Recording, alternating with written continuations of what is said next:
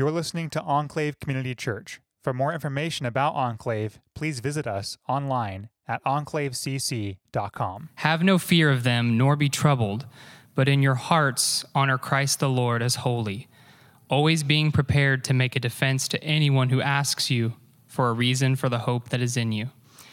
Yet do it with gentleness and respect, having a good conscience, so that when you are slandered, those who revile your good behavior in Christ may be put to shame. For it is better to suffer for doing good, if that should be God's will, than for doing evil. For Christ also suffered once for sins, the righteous for the unrighteous, that he might bring us to God, being put to death in the flesh, but made alive in the Spirit, in which he went and proclaimed to the spirits in prison, because they formerly did not obey, when God's patience waited in the days of Noah, while the ark was being prepared, in which a few, that is 8 persons, were brought safely through water. Baptism, which corresponds to this, now saves you, not as a removal of dirt from the body, but as an appeal to God for a good conscience, through the resurrection of Jesus Christ, who has gone into heaven and is at the right hand of God, with angels, authorities, and powers having been subjected to him. It's the word of our Lord. Thanks be to God. So this is a difficult passage for a couple reasons. For one, there's that weird part in the middle where it talks about Jesus going to spirit prison and preaching to them. We're going to deal with that. But it's difficult in the sense that we need to know a lot more about the book of Peter to understand what he's talking about in this passage. And he's talking about suffering. And suffering is a question or a topic that we tend to not want to deal with in our lives, but experience it maybe constantly. And so the message of this passage and of this sermon is that the Christian should not fear for doing what is righteous, but should instead look to the example of Christ, who through suffering was exalted to the right hand of God and now rules over all opposition. The Christian should not fear suffering for doing what is righteous, but should have hope in Christ, who has conquered all and is victorious over all oppression and opposition. And so to kind of go over this, we're going to go through 3 things. First, we're going to look at what it means to suffer as a Christian. What is Peter talking about when he talks about us suffering as Christians? Second, we're going to jump into the text and talk about how we are to respond to suffering when it comes up. And third, we'll look at Christ as a great example of suffering and how to deal with suffering. So first, let's unpack what Peter means when he talks about suffering. There is an assumed gap between what the New Testament means by suffering and what we experience in the modern world as suffering. So for a lot of us, maybe when we think of suffering, we are thinking of physical persecution, right? We're thinking of the Roman Empire, which is kind of known for a systemic oppression of Christians, violent acts, beheadings, crucifixion, obviously, being thrown in the Colosseum. And those are all real things that happened. But what's interesting about the book of 1 Peter is that these things were not happening at that time. So this systemic, widespread persecution would come decades, maybe 100 years later. Now, that doesn't mean there wasn't physical persecution. There was still Nero, who did some terrible, terrible things that are unspeakable even in a church setting. And the fact is that was localized suffering. So what Nero did was, it was a little bit short-spanned and local, and it wasn't widespread.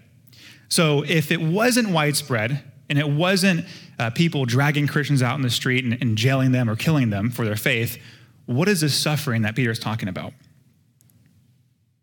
The suffering is the pressure of society to conform. The misunderstanding of what the Christian knows as righteous is not always the same as what the society knows as righteous. And so sometimes Christians will suffer ill treatment for doing what is right. That's the suffering that Peter's talking about. And the way he phrases his words in the book of 1 Peter is he communicates this suffering as a possibility. It's not even a certainty that you will suffer in this way. Now, I would argue it's a high probability, but it's not certain. And also he uses that phrasing to guard against the fact that not everything you receive and you feel as suffering is actually Christian suffering. We have to guard against this fatalistic mindset of any slight offense being suffering that we experience. I mean, so some of us, we're not acting righteously and we suffer and we think it's Christian suffering. That's not what Peter's talking about. And we shouldn't interpret everything that offends us as suffering. And Peter knows there's this overlap between what the world calls good and what the Christian might call good. A modern day example would be the world and the Christian believe it's bad to litter. My friend Jeff thinks that's the worst sin you could possibly commit is littering. Both the believer and the non-believer believes that you should help your neighbor. That's a good thing. And so when you aren't littering, the unbelieving world is not going to come against you. When you're helping your neighbor, the unbelieving world is not going to come against you. It's when you do things that are righteous that oppose the unbeliever that you might, maybe, receive ill treatment. It's when your stand for righteousness rubs against the culture. Later in chapter 4, he talks about how the unbelieving world is going to be surprised when you don't live along with them in drunkenness and idolatry, and they're going to heap abuse upon you. That's what the NIV says.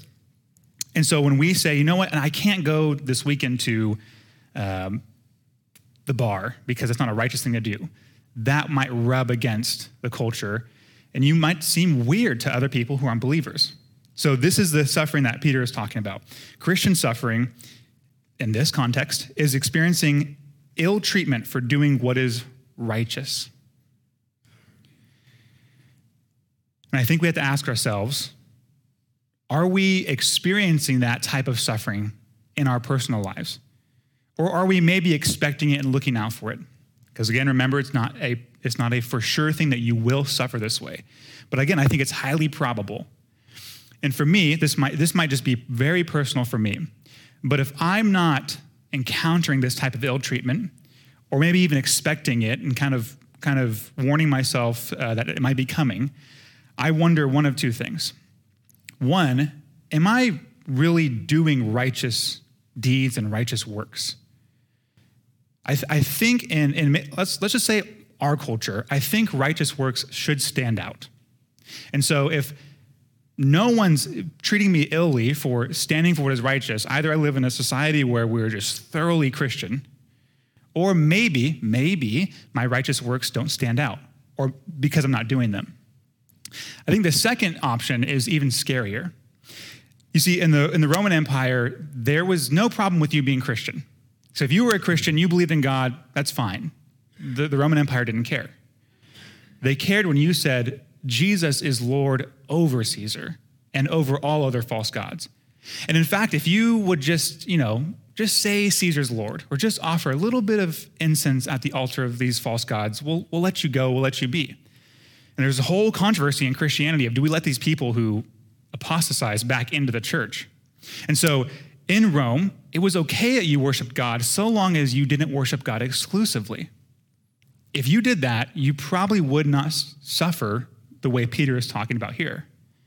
And so a worry that I have for myself, maybe not for you, is if I'm not expecting suffering or encountering suffering, am I devoted to God as I should be? Is my righteous work maybe mixed in with some unrighteousness? And let me show you how easy this is. Maybe I pray at work before I have my lunch, but then my unbelieving work friends see me gossiping in the break room. Maybe I say, praise God, when someone gives me a good report, and then they see me getting drunk on the weekends in the bars. They're not going to have a problem with that because this man is not dedicated to God. There's no problem with someone who is not telling me God alone is God. Let him do what he wants. He's just like us. And I think we have to guard against that. Don't go looking for suffering. Don't overestimate suffering. But I think suffering is a good marker of your righteous works and your commitment to God. So, to summarize, Christian suffering is the experience of ill treatment for doing what is righteous. And what Peter starts to tackle in chapter 3, verse 13 is, how do we respond to suffering? He says, now who is there to harm you if you are zealous for what is good? But even if you should suffer for righteousness' sake, you will be blessed. Have no fear of them. nor be troubled. So the first thing you do when you respond to suffering is don't be afraid. And don't be afraid of what those who are causing you suffering and ill treatment are threatening you with. Peter's alluding back to Isaiah chapter 8, around verse 12, where God is telling Isaiah, hey, don't fear what your friends are fearing. And they were fearing an army coming against Isaiah and his friends. Don't be afraid, fear God. And we can think of Matthew chapter 10, verse 28, where Jesus says, don't fear those who can kill just the body and not the soul. Fear God who can kill both the body and the soul. There's nothing that your accusers can do to you that God can't rescue you from and keep you safe from. So we ought not be afraid when suffering comes. Second, this is where things get tricky for us, is we are to respond and give a defense when we're asked for the hope that is within us. He starts off in verse 15 by saying, but in your hearts honor Christ the Lord as holy. This means remain faithful to Jesus in all circumstances. In my last sermon, we talked about the book of Daniel and Shadrach, Meshach, and Abednego and Daniel. They suffered physical persecution. And the point I made there was that they remained faithful. They didn't gather people to storm the Capitol. They didn't flee to the mountains. They remained faithful. They trusted in God. They weren't afraid. And their faithfulness was honoring Christ as Lord, honoring God as Lord. So our response should be, first, faithfulness in the midst of suffering. But secondly, giving a defense. Now, a lot of you might know this verse as being an apologetics verse, a verse that gives support to the fact that we should defend the faith against secularism, atheism, evolution, the existence of God, the practice of defending the faith. And this verse certainly does mean that, but I think the more raw meaning of this verse is giving testimony as a defense. So our faithful testimony is the defense when someone asks why we're so hopeful. If someone comes to me and tells me why I'm so hopeful in my future and in my God, I'm not going to tell them why evolution's wrong or why God exists. I'm going to respond with my testimony. But the problem here is, well, here's how one commentator asks the question. And this is a question I have for myself and for you as well.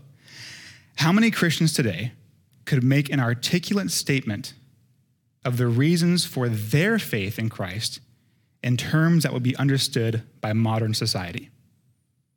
According to Peter, believers must be able to relate the Christian faith to unbelievers by addressing their questions in terms they find meaningful. So the question is, how many of you can defend the triune God?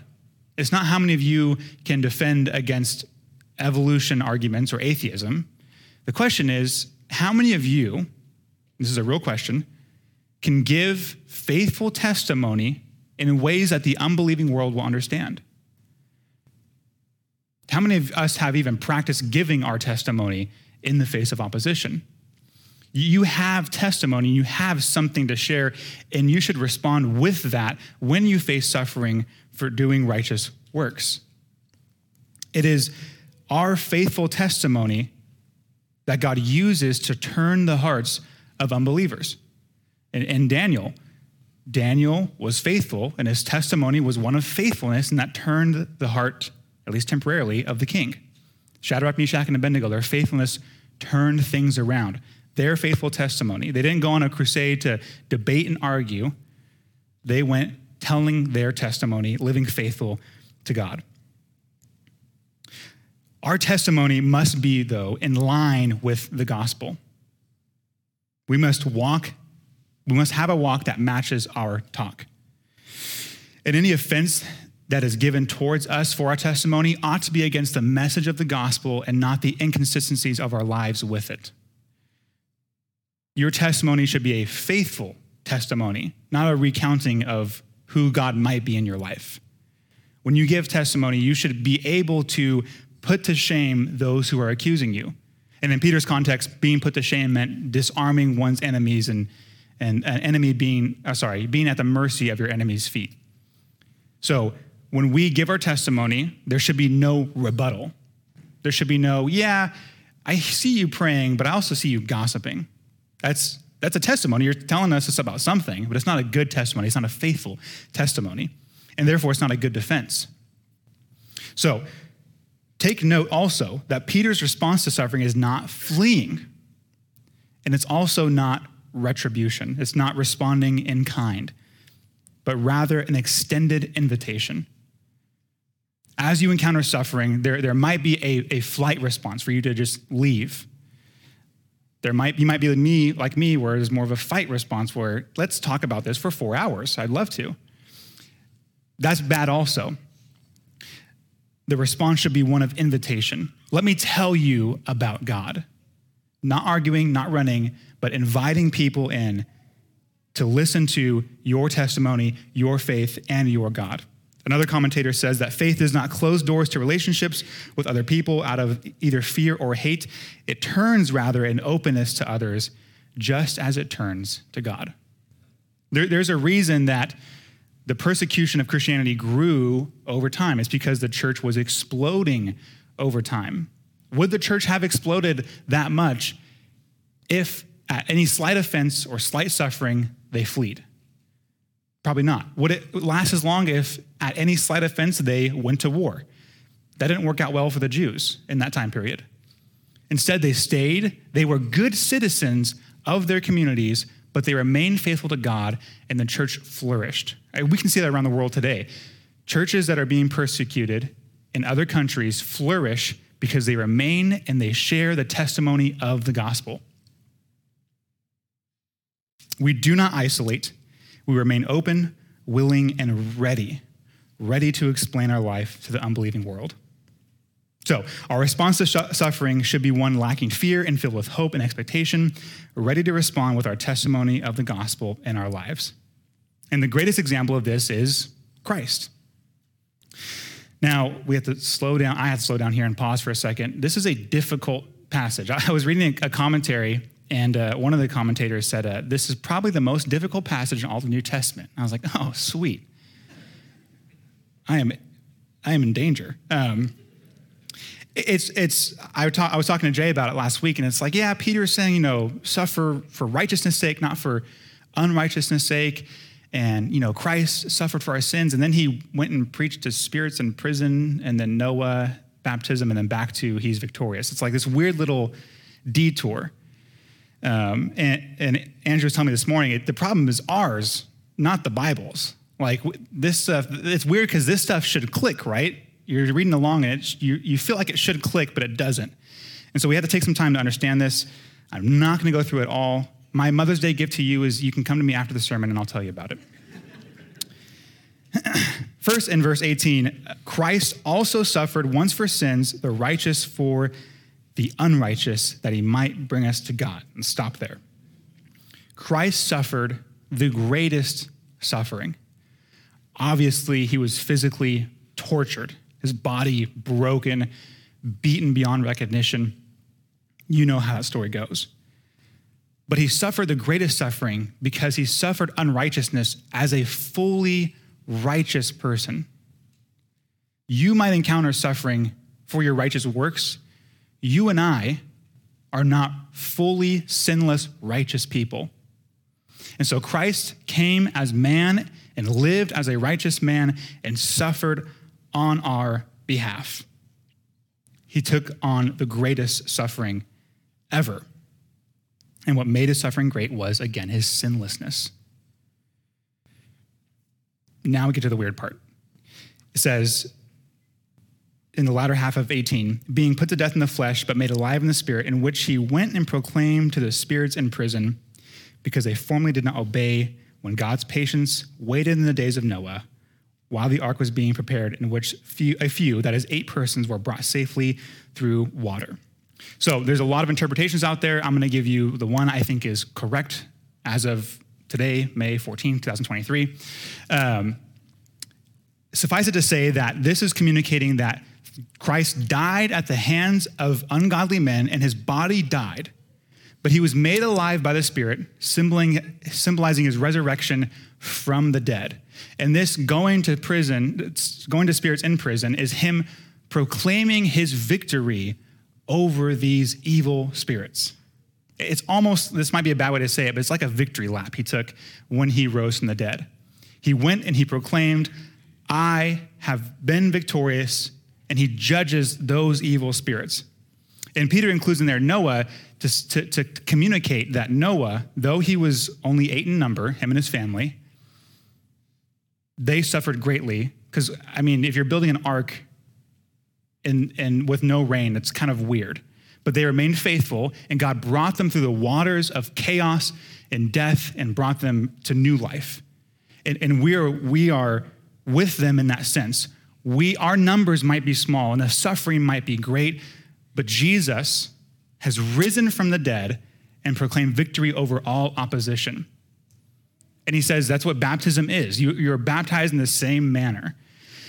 Baptism physically just washes dirt off, but it symbolizes that you were buried with Christ, plunged into the waters of death and chaos, and you've risen up again with him in new life, which means you share in that same victory. When Christ rose from the dead bodily, he lorded his victory over all demonic and evil spirits, this verse says. You share in that victory. Christ is victorious over the evils of all the natural and supernatural world. Schreiner says that the main point is this: believers have no need to fear that suffering is the last word, for they share the same destiny as their Lord, whose suffering has secured victory over all hostile powers. And the application here is you share the victory. A lot of us, we go through suffering and we try to get through it on our own power. We go through, let's say, I think a form of suffering is temptation. And we say, well, I can overcome this temptation. I can do this or that to get away from it, to get past it, to get through it until it subsides. And you're not using the greatest power that has ever existed ever, which is the victory of the risen Lord. Do you think when Jesus went to preach against these demonic spirits and claim his victory over them that he was scared or might have had for a little bit of hard time to do that?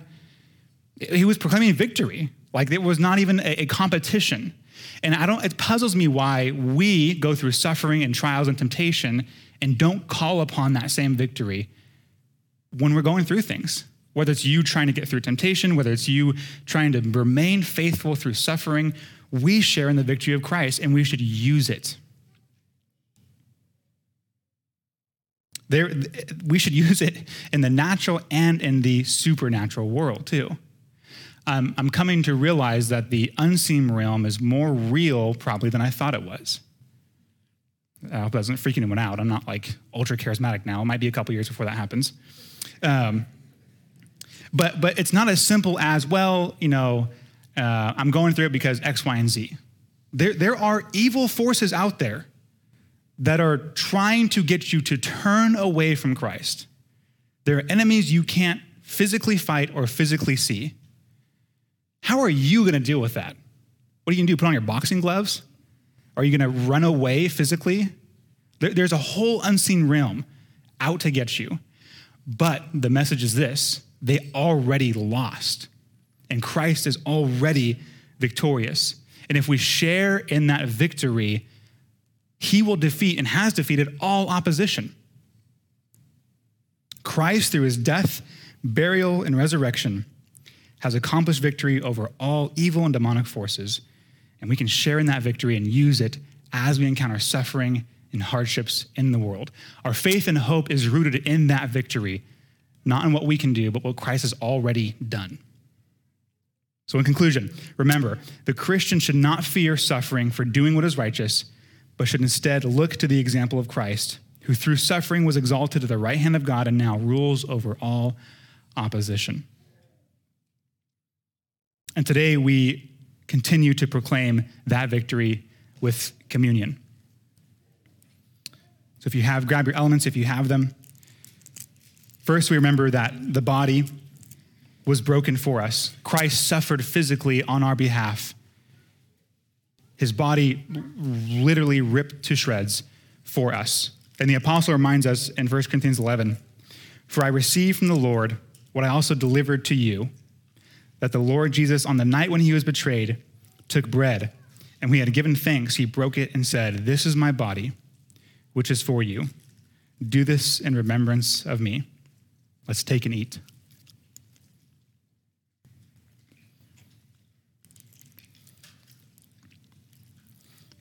When we take the cup, we remember the blood that was shed on our behalf by the sinless one to atone for our sins. And the apostle again reminds us, in the same way, he also took the cup after supper, saying, "This is the cup in the new covenant in my blood. Do this as often as you drink it in remembrance of me." Take and drink.